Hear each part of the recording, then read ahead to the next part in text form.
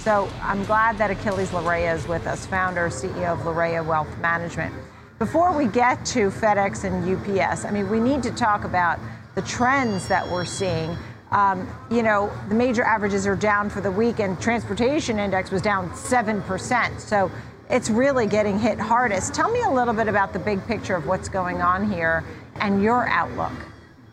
Yeah, absolutely. Nicole, thank you for having me. So what we're seeing here is a complete supply chain affected by gasoline prices that we're seeing going up. Just here in New York, outside of Manhattan, in Queens, we saw gas prices going up $5 a gallon. And I'm sure it's a lot higher amongst them. This is going to really cut into the earnings. This is going to really cut into the supply chain costs overall. So we're going to start to see more pressures being put on companies like FedEx, like UPS, and I wouldn't forget their competitor now, their new competitor, but not so new, Amazon. So we got to have to think of that as well. But every single provider amongst this supply chain is going to be feeling the brunt effects of the new increased cost, and that's going to happen for quite some time. And you wonder which costs come down. I mean, the wages, the higher wages, that's not coming back down. And energy, the gas prices, diesel, that's not coming back down anytime soon. I mean, it's sitting at record highs this week. So tell me a little bit about some of the names that you do like within the transportation index. They've certainly been hit hard. Why now? Why these names in particular? It's truckers, shippers, airlines, right? As you noted, tell me a little bit about the group and which names you pick. Yeah, well, we are big believers in FedEx. We believe that that the story has not fundamentally changed. Even though these costs are coming in there and eating away at the profits, we see simply that this is an opportunity to make more money for these companies because they're going to pass along some of those costs to their customers who have no choice. They're going to have to pay it anyway. We can't forget that we're heading towards Christmas. So a big bulk of the profits will be made as we get closer to the retail and holiday seasons. That's another thing. But I want you to think of something. FedEx, we've got earnings per share, double-digit growth, top-line growth, double digits.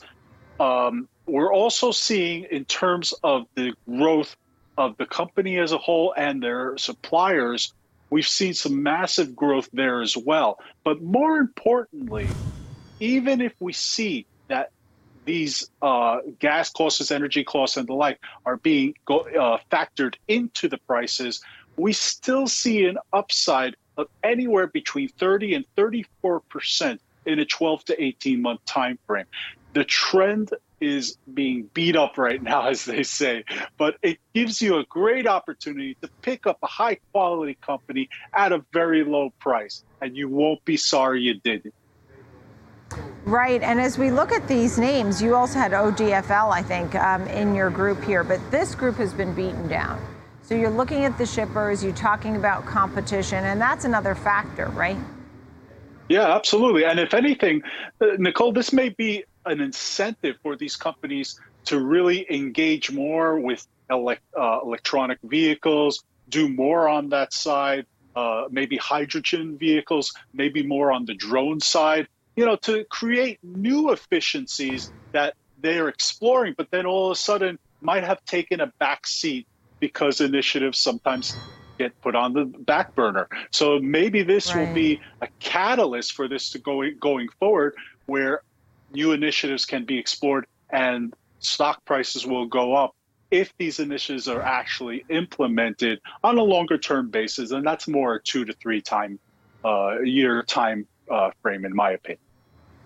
Yeah, 2 to 3 years, but you said maybe 30% upside or even higher, right? How do you feel about the whole market with the S&P 500? Is that similar? Maybe not 30%, but where do you see the S&P going? Yeah, we're actually pretty conservative on that function. We see that we're starting to see a bottom here. we're starting to see certain companies, amongst them technology, consumer staples, and the like, certain companies who are the dominators. And you and I have had this conversation about market dominators like Apple and the like, where these companies, yeah, they get beaten down, but when they come back, they come charging back. So I see the S&P in a similar position where we're seeing that beatdown happening right now. And it's good. It's efficient for this market to go through this. Think about it. We haven't had a big correction, and I don't use recession. I'm not going to use that word. We haven't seen a big correction in a very long time. So this is efficient for the market, and we see the S&P going up easily in the 14 to 16% range in the same time period that I'd mentioned before, the 12 to 18 months. Wow, 14 to 16% in 12 to 18 months. Got it. You know, it's great to see you. Thank you for your optimism. And no recession here. No recession, Achilles Larrea. It's good to see you. Thank you. Larrea Wealth Management. Thank you.